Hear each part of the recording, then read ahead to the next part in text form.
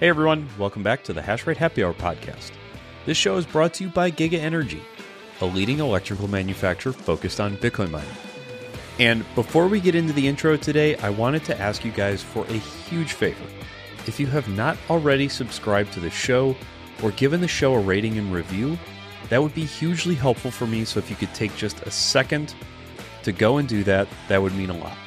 This Monday's release is the second episode in our brand new series that we are launching called the Energy in Bitcoin Mining Monthly News. We are going to have on industry thought leaders Colin Kelly, an account manager at Luxor's ASIC trading desk, Wolfie Zhao, the founder and head of research at the Miner Mag, and Eric Neal, the director of energy planning at Digital Power Optimization, which you'll hear DPO for short throughout the episode. This format is going to be rolled out once a month, on the last Monday of each month, where we'll be bringing you the hottest and most relevant news in the energy, Bitcoin mining, and infrastructure industries, with the hopes that you guys can start to identify trends and stay up to date on the latest. This month was absolutely packed with things that we had to discuss. Colin kicks us off with a walkthrough of the brand new Luxor Logistics division that they just rolled out, where they are now able to help everybody manage their miner fleet when getting it from point A to point B. We also get into the absolute tear that the miner market has been on, and Colin and Wolfie actually talk through how they're starting to see a noticeable shift in the network hash rate away from the pubcos.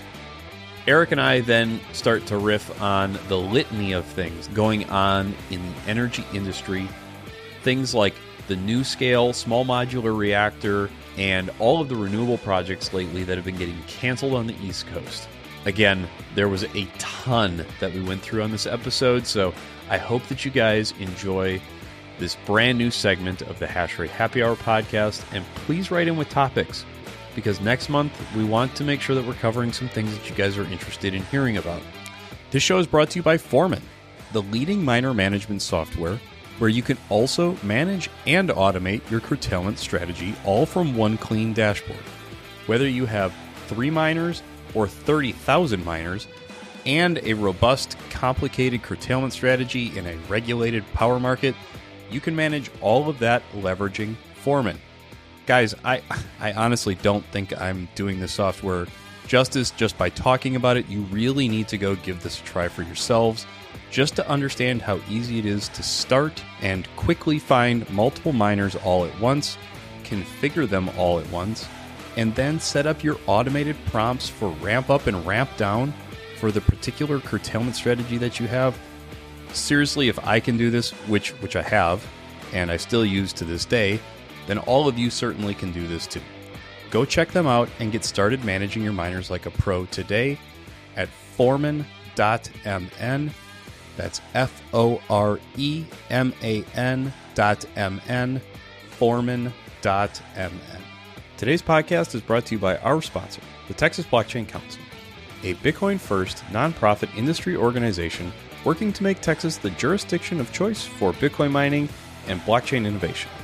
They will be hosting North America's premier policy conference for Bitcoin and the digital asset ecosystem on November 15th through 17th in Fort Worth, Texas. For more information, please visit their website at texasblockchaincouncil.org.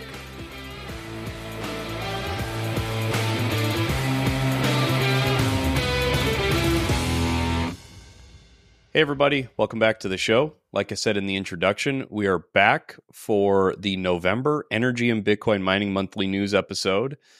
And just to kind of reiterate and touch on, the goal for this monthly show is really for us to bring you guys some of the hottest news, trends, updates in the energy, Bitcoin mining, and infrastructure industries, so that you guys can start to identify trends and or maybe keep a pulse on the market. As always, I am here with Colin Kelly at Luxor, Wolfie Zhao at the Miner Mag, and Eric Neal at Digital Power Optimization, which you'll hear DPO for short throughout the duration of the episode. I just want to make sure that you guys don't sit there the whole episode and say, what is DPO? So, guys, Colin, Eric, Wolfie, morning, evening. It's good to see you guys. Great to be here, Thanks Ben. for having us. Yeah, good morning. I want to kind of, just before we get into some of the updates and topics for today, uh, Colin, I know I ran into you several times at the Texas Blockchain Council North American Blockchain Summit. It's a mouthful. The TBC NABS for short. Eric, were you there by chance? And Wolfie, were you? No. I was not. No? Okay. Looking forward to hearing about it. Yeah. So Colin, I'd be curious, how was that event for you?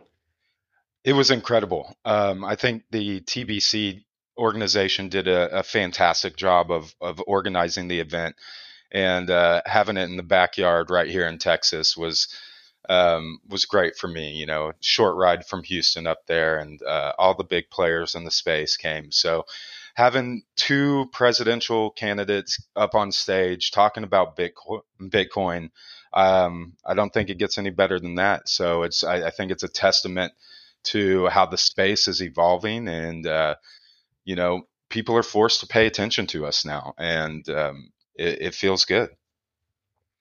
Yeah, truly hats off to Lee Bratcher. He's, supporter of the show and sponsor for the show. And I mean, they just did a bang up job. Yeah, crazy to look around. There's just presidential candidates walking around. It was a pretty sweet event. So yeah, there's a lot of interesting things going on around the event too. I ended up at a Core Scientific facility tour, which was pretty spectacular. Colin, I think I saw you there for that too. I think I saw you like every day, multiple times. I was busy, man. Yeah, we actually sponsored the buses to those tours, and partnered with Corsair, and also did a tour to the 360 mining gas site out there as well. So I think both of them were a hit. All the buses were full. I think it was a great opportunity for people to get out there, see a real Bitcoin mine in person, and just kind of take in what it takes to build out these sites, because they are a marvel of engineering. I mean, that Corsair site was amazing. So yeah, I think it was a really great time for everyone. Were there many like new faces, or what was the vibe? Was it, or is it like the usual suspects mostly? Believe it or not, there was actually a bunch of new faces. So I think it was a great opportunity for people that maybe hadn't ever seen Bitcoin mining in person to get out there and check it out, what it takes to build out these sites, the power, the engineering, and just the manpower that goes behind it. I think also at the conference though, Wolfie, I'm trying really hard to like pay extra attention to this going to these conferences. You ask a really good question. Was it all the same folks, or was it new folks? I feel I'm a little bit biased towards noticing, like the Core Scientific, Soluna, Argo was there. So I feel like I'm a little biased to seeing the same groups, but it did feel, especially that first day, that there was a pretty substantial wave of new entrants. Had a lot of good conversations with folks who were looking at kind of their first mining project of some sorts. So yeah, it's a good question though, Wolfie. A lot of the same big names there, but it's a good healthy mix of new faces, new blood. So guys, want to maybe kind of go from there and jump into maybe some of the industry, updates, topics. Colin, we started with you first last time. I don't know if you're, wanting to go first again, but if you want to maybe kind of kick this episode off with launching into some of the infrastructure updates and go into all that. Absolutely, man. So Luxor had a big announcement yesterday. We kicked off our Luxor Freight Solutions. So what does that mean? We're now offering like door-to-door shipping and global delivery. And we really wanted to just roll it all up into a service that can get your miners from anywhere in the world to where they need to be. We can help with customs clearance and consultation, import and export solutions, freight insurance and advisory services, and even on-site equipment inspection and deployment. So we've done a couple of things to prepare for this. One is we expanded our Montana warehouse to be able to hold more capacity, so offering kind of on-demand storage and some other services there.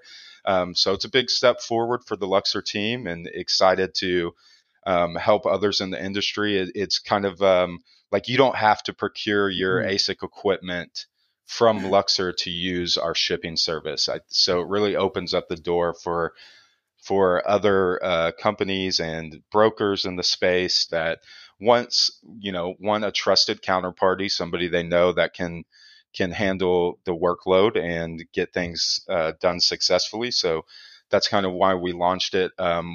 We've sold over $235 million of ASIC equipment and delivered those successfully all around the globe to 30 different countries. So really just ramping up our additional services. I think it's a great product for the space. So really excited about that. And that kind of segues into what else is happening at Luxor. So let's talk about ASICs and what we're seeing in the ASIC market. These last couple of months demand has absolutely just skyrocketed. And personally, for me, I think, we've been seeing ASIC prices downtrending for several months, and I feel that the bottom is in and ASIC prices are back on the uptrend. So, all right. Yeah. So some big things happening there. So Luxor's RFQ cleared 3,800 ASICs in October, which was about 128% increase in volume from September. And now here we are in November, still got about 10 days left in the month, and we've seen 3x those numbers, clearing over an exahash of machines just in the month of November. So that's about 10,000 rigs, which is just massive, massive numbers. So demand is really picking up, and vendors and OEM manufacturers have noticed this trend. So we are seeing price increases across the entire ASIC market on new and used machines. So, the hottest machine right now on the market, everybody's talking about it, is the K Pro. And what I'm finding is we are competing directly with Russia for ASICs. I was working a couple of deals where we had locked in supply. We're waiting on a bank wire to clear, and a Russian group came in and bought up like over 5,000 K Pros in the 24 hours previous, waiting on that bank wire to clear. So it's getting pretty cutthroat out there. ASIC supply is dwindling, now we're waiting on Bitmain to release the next big batches of K Pro and XP. So some interesting market dynamics playing out in the ASIC world. So do you guys think? Yeah, go ahead, Wolfie. Yeah, I was just wondering. Like last month, I saw the public mining data, and there was a thing I noticed, which was that the public miners' market share was kind of like the total market share kind of declined in terms of like the total the total Bitcoin they mined compared to like a couple months ago. So like it was a slight decline, like maybe like 1-2%. But I was wondering, like maybe the hash rate over last month was coming from somewhere else. Interesting. So I tend to. It's a global effort. Let me start with that. However, there are some bigger players that are deploying hash and plugging in faster than everybody else. So I had the opportunity to go to Dubai and visit the Blockchain Life conference out there, and just walking around, getting to know people, visiting different booths. And one thing I noticed is, wow, there's a lot of Russian companies here, and they were offering a whole spectrum of services, one being hosting, two being ASIC brokering, and also some mining pool stuff. So I got to talking to those guys a little bit, and the power pricing that they're getting is just absolutely insane. They're offering retail hosting prices, for 1, 10, 100 machines starting at 5 cents, which is several cents cheaper than anything that we really have retail side here in the U.S. So I think, for me, it's just more validation that this is a global effort. It's happening all around the world. We see large deployments happening in Central and South America, Russia, the UAE. So that's where global hash rate is coming from. Wow. Was it as far as like size of those orders, do you happen to know like average quantity per order? I know I'm getting super granular on you, but I don't. I think that would be some really interesting data. What I can tell you is that the Chinese brokers are now keeping spot inventory available in Moscow. And, they wouldn't take that risk unless there's large market demand to take that up, because, as you know, ASIC pricing is volatile, so holding any kind of spot stock, you're exposed to the market. But they're taking the time and the effort to send it over to Russia and keep it there for quick deployments. So that to me is a major sign that these guys are just buying up his machines as fast as they can. I don't know how they're getting their infrastructure online so rapidly, but it seems to be happening at an exponential rate. I mean, I can tell you, walking around the conference, there were several Russian hosters offering, boasting sites of 20 megawatts online, expanding up to 100 megawatts in the next 3 months. So they have access to power. They're getting their infrastructure online, and they're buying ASICs as fast as possible. Damn. I feel like I say this a little, tongue in cheek. This is kind of a joke, but I feel like everybody's got 100 megawatt mining facility these days. Yeah, it gives off 2021 vibes, right? Everybody's like, "I'll take 10 megawatts. I'll take 100." Yeah. No, wow, that's I appreciate that, Colin. That's I'm excited to hear that from what you're seeing in the numbers. Very much so a rush to the demand. Yeah, I'm also interested in the infrastructure of it all. I wonder if they were just building quietly, this last 12 months, and that's why they're able to slot machines so quick. Yeah, that has to be the case in my opinion. And one more big thing to hit on while we're on the topic of the conference. So MicroBT came out and announced their M60 series at the Blockchain Life conference in Dubai. This included the M60, M60S, the immersion miners, so M66, M66S, and also their new Hydro line, M63 and M63S. So here we are, we're stepping into the era of sub 20 joules per T efficiency machines. Things are getting bigger, more efficient, and it's just no slowing down in sight. How about Auradine? I mean, they were pretty big presence at the conference too. Did you get a chance to talk with those folks? Or you guys? Yeah. So we're actively talking with them and trying to get our hands on some testing units. So I think we'll have some more data on that in the future. But I'm hearing great things, and personally, I want USA Silicon to be a name in the race. I think we need it. I think it would be great for the mining space if we had some USA companies that were competing with the top dogs, MicroBT and Bitmain. Yeah, I totally agree. So Wolfie, I'm not sure, if you wanted to kind of jump in next and talk through maybe what you're seeing from, just kind of the Bitcoin mining market from like a macro perspective, or Eric, if you wanted to jump in next, but Wolfie or Eric? Yeah. Well, I've got before we jump topics, I've got a couple of questions for Colin. Coming back to your first topic about Luxor's freight solutions, you had mentioned deployment on the tail end of that supply chain, and I'm curious how far Luxor goes in the deployment piece. Sure. really, so the most experience we have is really with just unboxing and helping rack machines.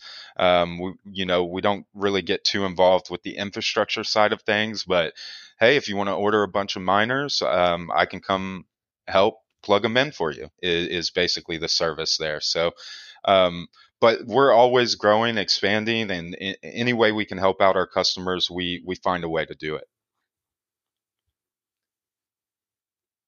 Excellent. Thanks. Yeah, and I have a whole host of questions and curiosity about the volume of infrastructure being deployed in Russia and the genesis of that. I don't know if that's a result of Russian capital being cut off from, markets, and this, money has to be deployed somewhere, and they're picking it up, and maybe this is temporary in nature, or is this more of a strategic play to expand their presence in the Bitcoin ecosystem? I don't know. Do you have any additional insights that came out of Dubai as to why all this capital in Russia? I think it's a combination of that.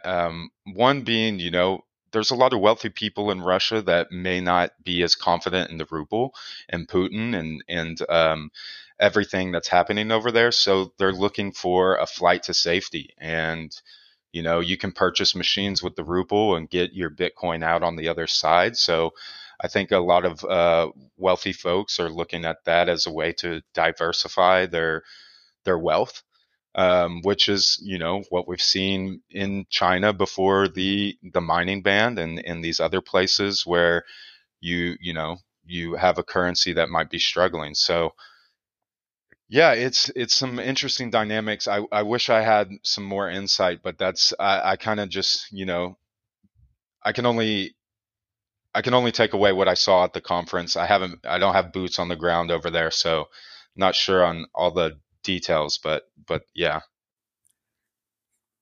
No, that's helpful context. I like the way you described it, a flight to safety, where this is viewed as stability. And I think that speaks volumes to what Bitcoin can do on a global scale. Yeah, if you just saw the Phoenix Group, they raised. I mean, they announced like they claim the IPO was like crazily oversubscribed, like 33 times, from like a stronger demand from the retail investors. I think their target was like about $370 million. So that definitely shows some interest there. And that was Finex? Yeah, Phoenix Group. And they're out of the UAE, so I think it's more market validation for that region.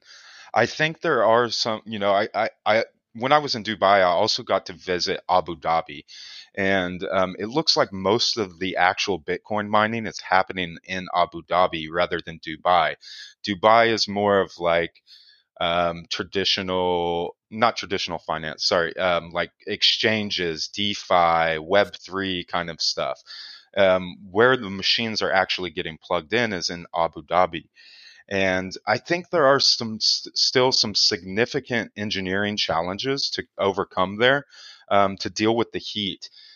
Even though they are kind of leaning towards hydro and immersion deployments, you're still dealing with, extremely high heats in the summertime. So I think they still have some kinks to work out on how to deal with that heat and survive the summer. So it'll be interesting to see how these larger companies like Phoenix, Zero2, I know Marathon's over there with a couple of big sites. I think it'll be interesting to see the data that comes out throughout the summer of their hash rate, their uptime, because like I said, yeah, it just gets so freaking hot over there. Hot and dusty. That's right.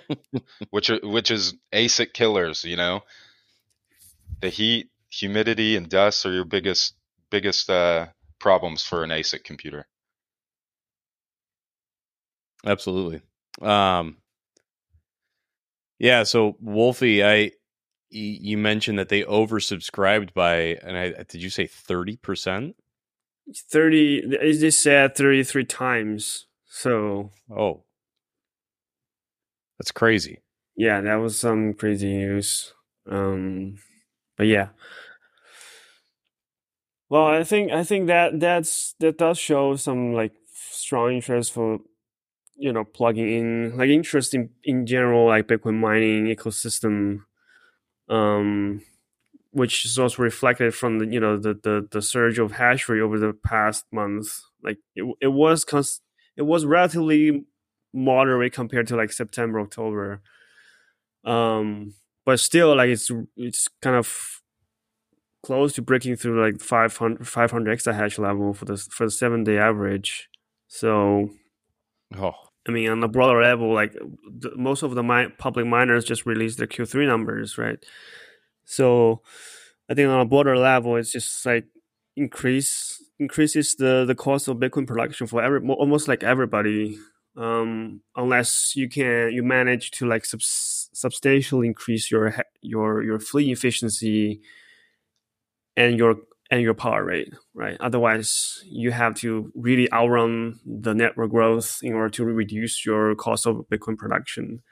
And now we're getting to halving. So I think on a broader level, it's just like making everybody's life harder than before, and it will be even harder in the next like 1-2 quarters. So like most of the mining companies had like a single to double digit growth in terms of cost of Bitcoin production. I mean, that doesn't even include the corporate overhead and the interest expenses, just the cost of revenue. Only a handful of them managed to decrease that. Yeah, I think Argo was one of the few that actually had a pretty big decrease in cost of production. Did you dig into that one? Yeah, Argo, Galaxy, and Riot. They all got a lot of power curtailment credits over the summer, and that helped a lot. So Galaxy and I think Riot report like negative cost of Bitcoin production on the book. So it's like the credits was way more than enough to offset their energy bills for the cost for the Bitcoin mining segment. So, I had a question like, does that mean that they maybe curtail too much? Like obvious, I don't know how much of the credit can be rolled over to the next quarter. So if you can reuse it, then consider those credits unused. Doesn't that mean like you curtail too much? I think that's a good Eric question. Eric, are you able to roll credits like that, or how does that all function? I think you're outside of the area I focus on. So unfortunately, Wolf, you have no help on rolling credits forward, but curious to dive into that a little bit more, maybe on the next episode. Yeah. But that's basically I think the highest level. And plus some of the like interesting news happening these days are, the Core Scientific getting out of their bankruptcy, and also Celsius Network, they're gonna pivot to just Bitcoin mining. So that was funny because like they just got their Chapter 11 bankruptcy reorg plan approved earlier this month, and I think the plan was like they will distribute some of the liquid assets to the customers, and then the illiquid asset will be managed by Fahrenheit LLC, and that will include Bitcoin mining and also some other services. I think it was including staking, because there were some Celsius loan portfolio asset, but then that ran into some issues with the SEC, and now they're just kind of planning to change the scope of the new entity, which will only be focusing on Bitcoin mining. So that means relatively smaller fees paid to the new entity, and the managing company just like reduced fee for managing that. So yeah, I think that's basically how the market recovery has been helping a lot of these companies that have been struggling. Core Scientific, I think, is aiming to like come out of the bankruptcy like early January, like first 2 weeks of January. So they're beating the time to get out of the bankruptcy and start to deploy like more miners before the halving happens. And Wolfie, did you see? Actually, this might have been your own article that I stumbled into like a day or two ago. But that Core is actually planning to issue more shares to raise money, kind of even amidst the exit from Chapter 11. I think that's part of the plan, like $55 million equity raise, and also they will. I think they will also issue some new convertible notes to the existing holders of the secure convertible note claims, because they had a bunch of they issued 2 tranches of convertible notes in 2021, and the new issuance will be covering some of that. So yeah, they're gonna raise a little bit more equity. Gotcha. It's interesting. Yeah. I think in general, over October, another trend I observed, I kind of alluded to that previously, is the kind of first the public miners, they sold more Bitcoin they mined in October. I think that was like a little bit more than 110% of what they mined October. So basically reducing some of their reserves, just capturing some of the market, rally throughout October. So maybe that will continue this month, because they obviously, a lot of them have learned from, the mistakes they made in 2021 by just, blindly holding every Bitcoin. Yeah. I laugh because I laughed when I saw that was the strategy of just blindly hodling everything. Wolfie, do you think we'll see maybe a little bit more of that happening as the price continues to kind of run up here? I think maybe, but I do think after the 2022 cycle, a lot of them have become more cautious about this strategy. They're relatively, not so crazy about borrowing leverage, taking out loans to buy miners or holding their Bitcoin reserves.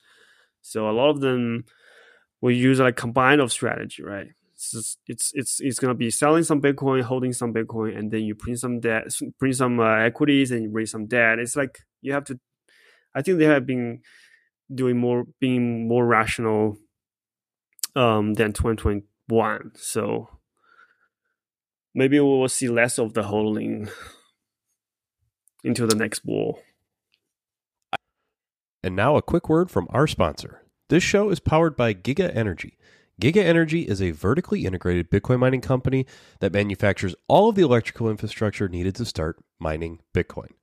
Whether that's medium voltage switchgear, PDUs, or power cables for your miners, the team at Giga Energy has you covered. Reach out to their sales team today for all of your electrical infrastructure needs at sales@gigaenergy.com.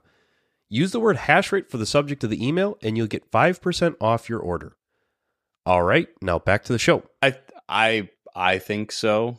I think that there's a couple companies that'll be reluctant to admit it until you start to see it happen on their balance sheet. But I don't know. I overheard Patrick Fleury, the chief financial officer at TeraWulf.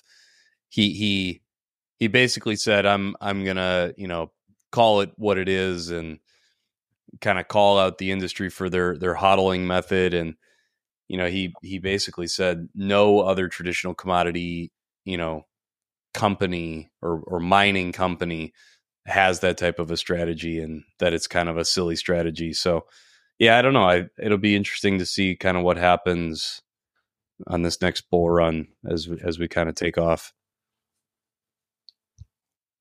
Well, if you think Bitcoin's going to the moon and you have capital to deploy, why would you build infrastructure? Why not just use all your money to buy Bitcoin? If you think if you think price is going to skyrocket, exactly, aren't you going to get a much more massive return just buying Bitcoin as opposed to building infrastructure? Yeah. It's the age old question: do you buy Bitcoin or do you mine Bitcoin?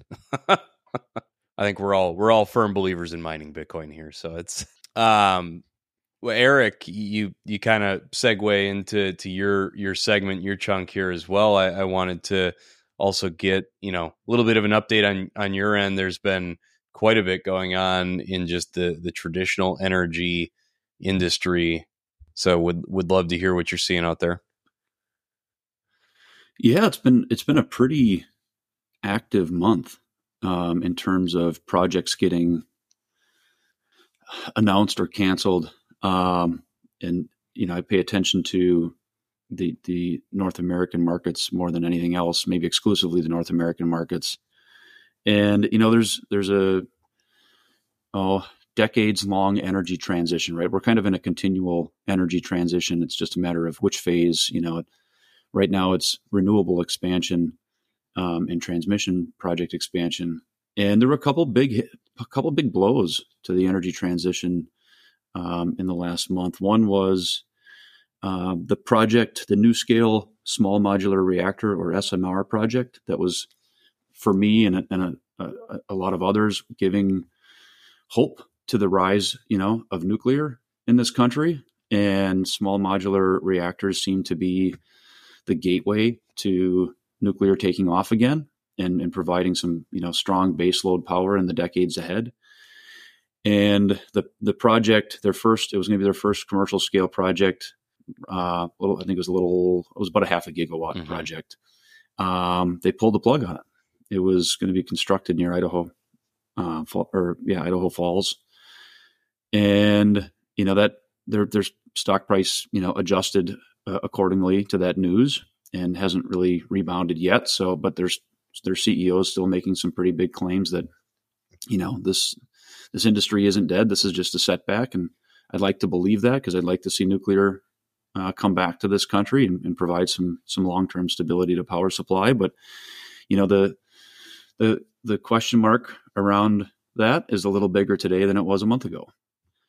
And offshore wind is seeing, a lot of concerning press. We had 2 big projects off the coast of New Jersey get canceled. A big wind developer took a $4 billion write-off, kind of walking away from those projects. So that was pretty big. I don't know the details, but there's some stuff in Europe going on where my understanding is they were struggling to get subscribers to the project. So there were a couple that got canceled out there. New York, I think, was seeing the rate impact of some of these offshore wind projects and put some, I'll say they imposed some limits on power cost increases that could come from these projects. And that caused people to question whether or not some of the projects that were going to supply power to New York are going to get the plug pulled. So, that doesn't, there are always, there's like 2 steps forward, 1 step back when you're going through an energy transition, but those were some pretty big setbacks. And yeah, look, you got a question, Ben? Well, I was going to ask on the wind projects, had those even started yet, or was it just the plug got pulled on the funding for them? I mean, when you've spent $4 billion already, you've likely at least touched some infrastructure at that point. But I mean, energy projects can have an extraordinary front end cost that's largely labor, right? The permitting activity, the engineering activity, right? There's a tremendous amount of cost. And I don't see those offshore wind projects as anything less than an extraordinary engineering and construction effort. So I don't know the details on how much of that money was in labor versus material, but my suspicion is there was at least some material involved in that they had to walk away from, but I'd have to look that up. So on the flip side, Texas approved in Proposition 7, the Texas Energy Fund, which included, and I'm not an expert on the topic, but I understand it was around $7 billion in low interest loans that would fund resiliency projects, aka natural gas projects. And there's some debate on whether that's going to go into new projects or if that's going to be, repurposing or refurbishing of existing gas projects. But it sent a pretty strong signal that there's a resiliency issue that needs some dispatchable resources to address.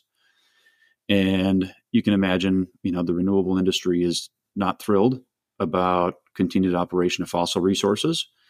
And there's a debate to be had. I try not to take sides, but just recognize that, the the debate hasn't been settled on whether fossil resources are needed or not needed to maintain grid stability. But the reality is, for the Bitcoin ecosystem, that volatility, that comes along with resiliency has produced some pretty meaningful revenues to loads that can respond to volatility. And, talking to energy companies and entities that have capital to put to work in this space, the question mark around what's volatility going to be like, in the coming years, is it going to be similar to prior years? And how does that get priced into your energy products? And are we, seeing that as an opportunity, or are we seeing that as a risk? And it depends on, do you have a fixed power price product where you can, resell that power when you curtail and capture the upside, or are you riding the market? And that volatility is a question mark about how much interruptibility I need to bake into my economics. So, when you see, I'd say unexpected changes in the pace at which the energy transition is going to occur, and the dependence on some traditional dispatchable resources to get you through some of the challenging, high demand periods, it makes it, I guess, exciting, but also a little bit more difficult to, build that confidence and certainty into your investments. So,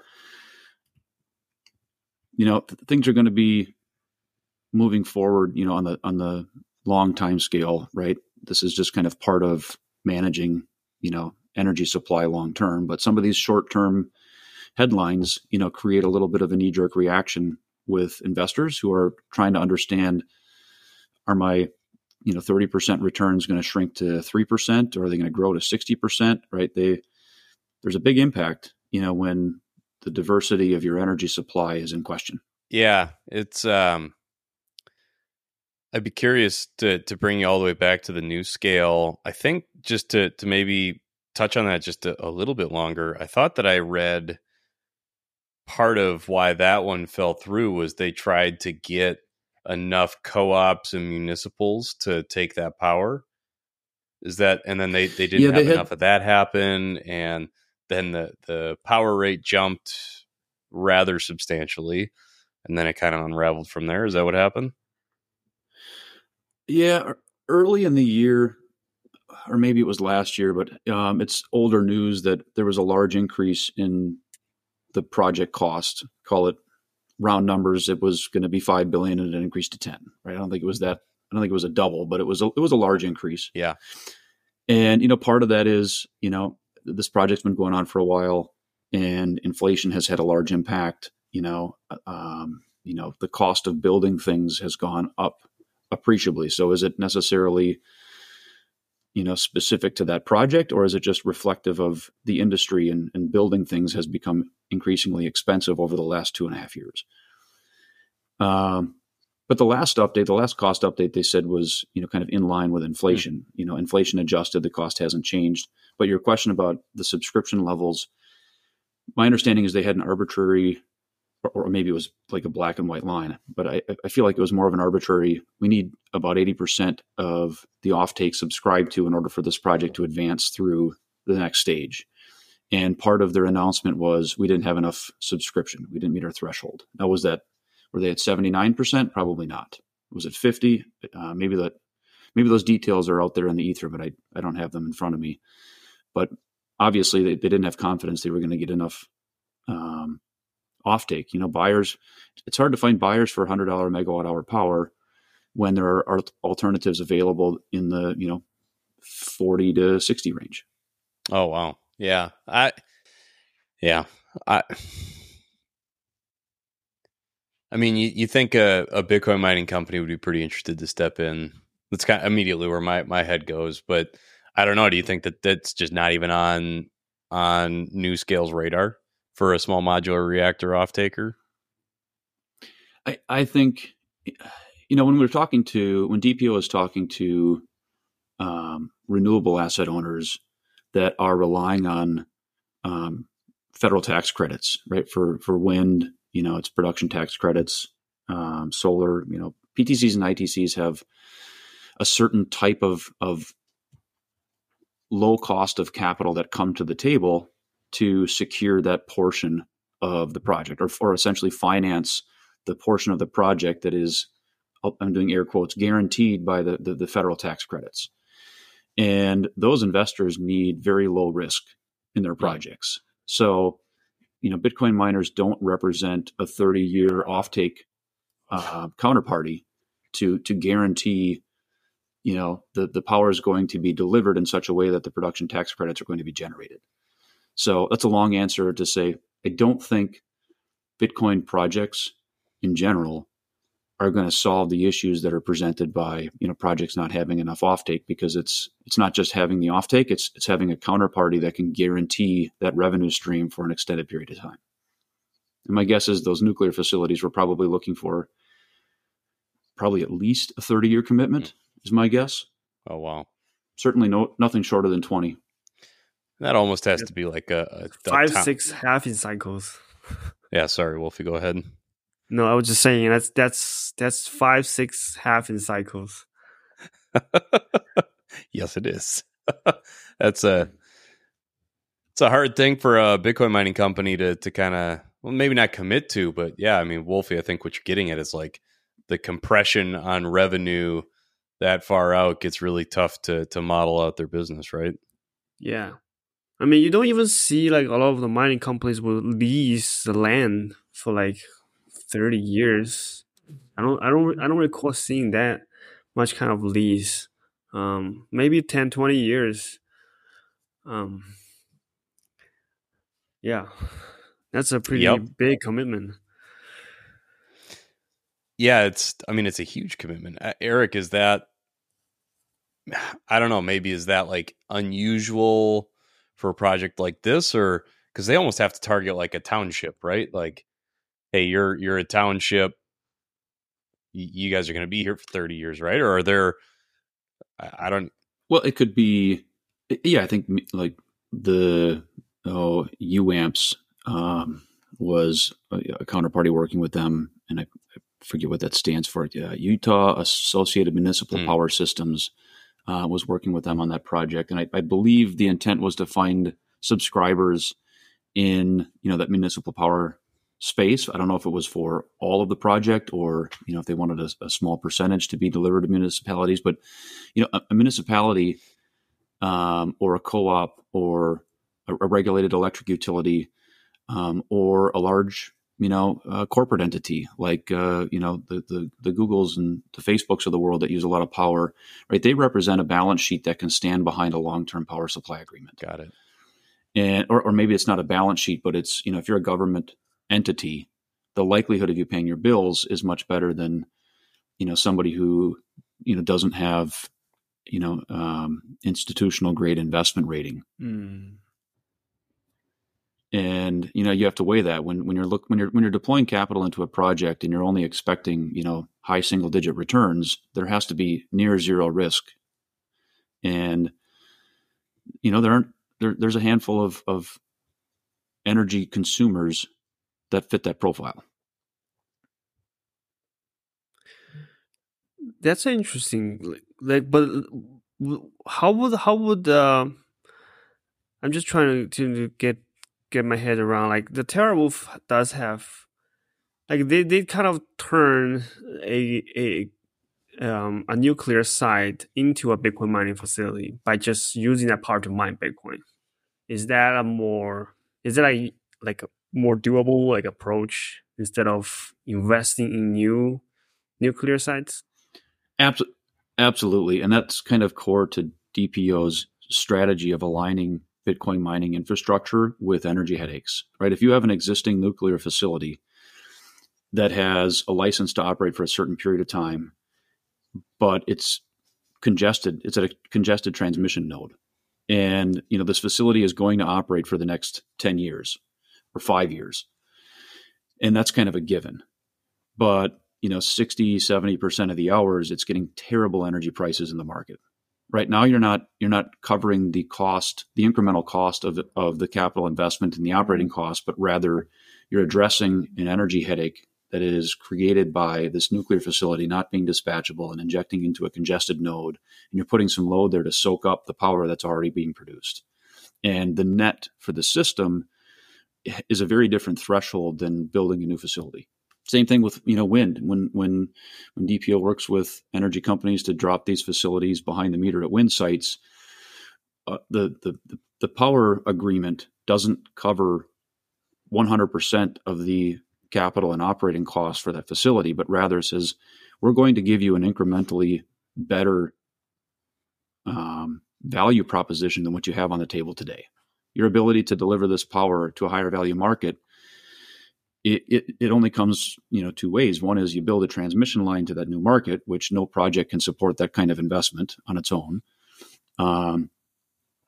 or you put a load behind the meter that can soak up that power at a more lucrative payday at the end of the day.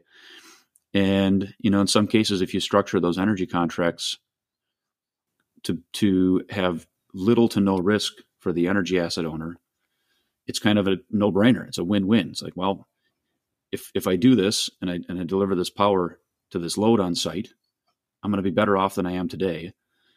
And I don't have to worry about the balance sheet of this counterparty, because if they don't perform, I'm just back to where I started. Yeah.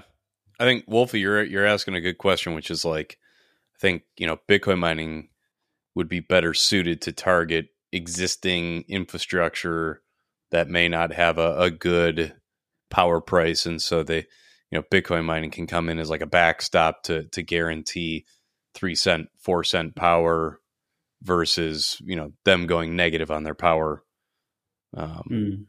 Makes sense. Yeah, we're talking to one renewable energy company with a wind project, and in I'll say one of the southern states, to try and remain sensitive to yep. Energy companies not wanting to talk about their activity in the Bitcoin mining exploration, and for the last couple of months, their average net revenue from this wind project has been zero. Oh, zero.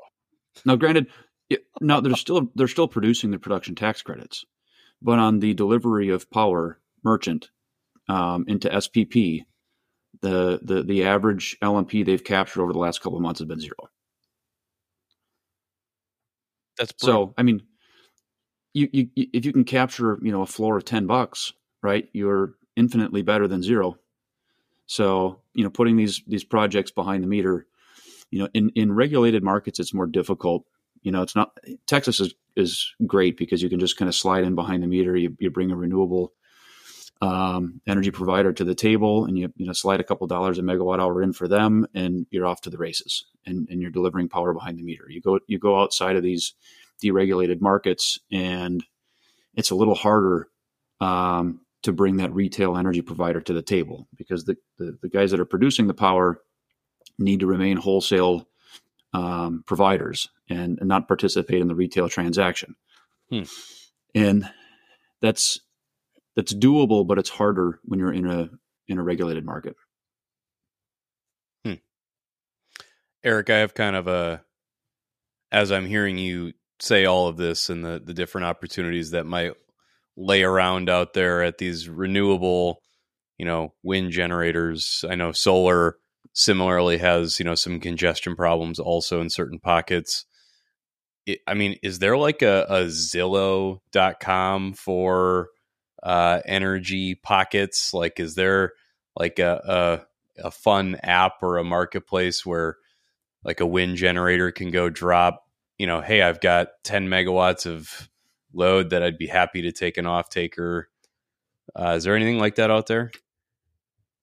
DPO has talked to so many energy companies over the last 2 years. That's a good idea. Maybe we should create the Zillow app because there's, I tell you what, the type of energy contract in place with these energy assets is as important as the LMPs that they're capturing, right? Because some projects have relatively little, if not any, flexibility on what they can do with the power. It might be all wrapped up in a PPA that they really can't get out of, or they don't want to open up. If you're building, say, 20 megawatts of Bitcoin mining behind a 200 megawatt wind asset, are you really going to open up a 200 megawatt PPA to the risk of renegotiation to get value out of the first 20 megawatts? And in some cases, that's a really good idea because the upside is so high for those 20 megawatts of Bitcoin mining. But again, you enter that space of, well, there are tax equity investors that are tied up in that PPA, right? And do we really want to upset that apple cart, and subject the whole project to concerns about, Bitcoin mining being part of the counterparty? So my point is, it's probably easy to come up with a map of LMPs, and say, well, this region has pretty suppressed pricing. I think that's, for the most part, publicly available if you spend the time to put it together, or subscribe to services, right? There are LMP contour maps that are out there, but the harder part is which of those projects are actually open for business and under what contractual circumstances. Food for thought. Yeah, no, I appreciate that. Like I said, I was just kind of kicking that around as I was hearing you talk about what potential availabilities are out there. Well, guys, I really appreciate the updates here, and just to keep a tab on time, Wolfie, I know it's we're getting deep into the night for you, and the other three of us, it's still pretty bright and early working through coffee. Did you guys have anything else you wanted to maybe kick around before we sign off here? I think we covered the spectrum today, Ben. I think we did. There was quite a bit to cover too. It's everything from Auradine and just the sheer volume going through Colin and the Luxor trading desk, and Wolfie with the bankruptcy updates, and what we're seeing on the cost of production, especially as we kind of end the year here. And Eric, I think you and I could probably geek out over power for a whole nother hour after this, but yeah, I don't know, guys. I think so. And I don't know if you hear this Siberian Husky trying to join the conversation with me right behind me, but he's had a lot to say too. Yeah, we'll see. He may actually make it into the episode. We'll see what editing tricks we can do, but he's been contributing nicely as well. Well, awesome, guys. I, as always, appreciate your time. I think we just dropped a bunch on the audience for them to kind of chew on and think about. And, if you guys want to go around and give a quick handoff, want to make sure that, people can always get in touch with you guys outside of the show as well. So Colin, if you want to kind of go around the horn again, and how can people get in touch with you and Luxor? Sure. Yeah. So again, Colin Kelly with Luxor at the ASIC trading desk. I'm always on LinkedIn. That's probably the best way to reach me. Feel free to shoot me a DM. I'm happy to jump on the phone or answer any questions anybody has. So yeah, LinkedIn is probably the best way to get a hold of me.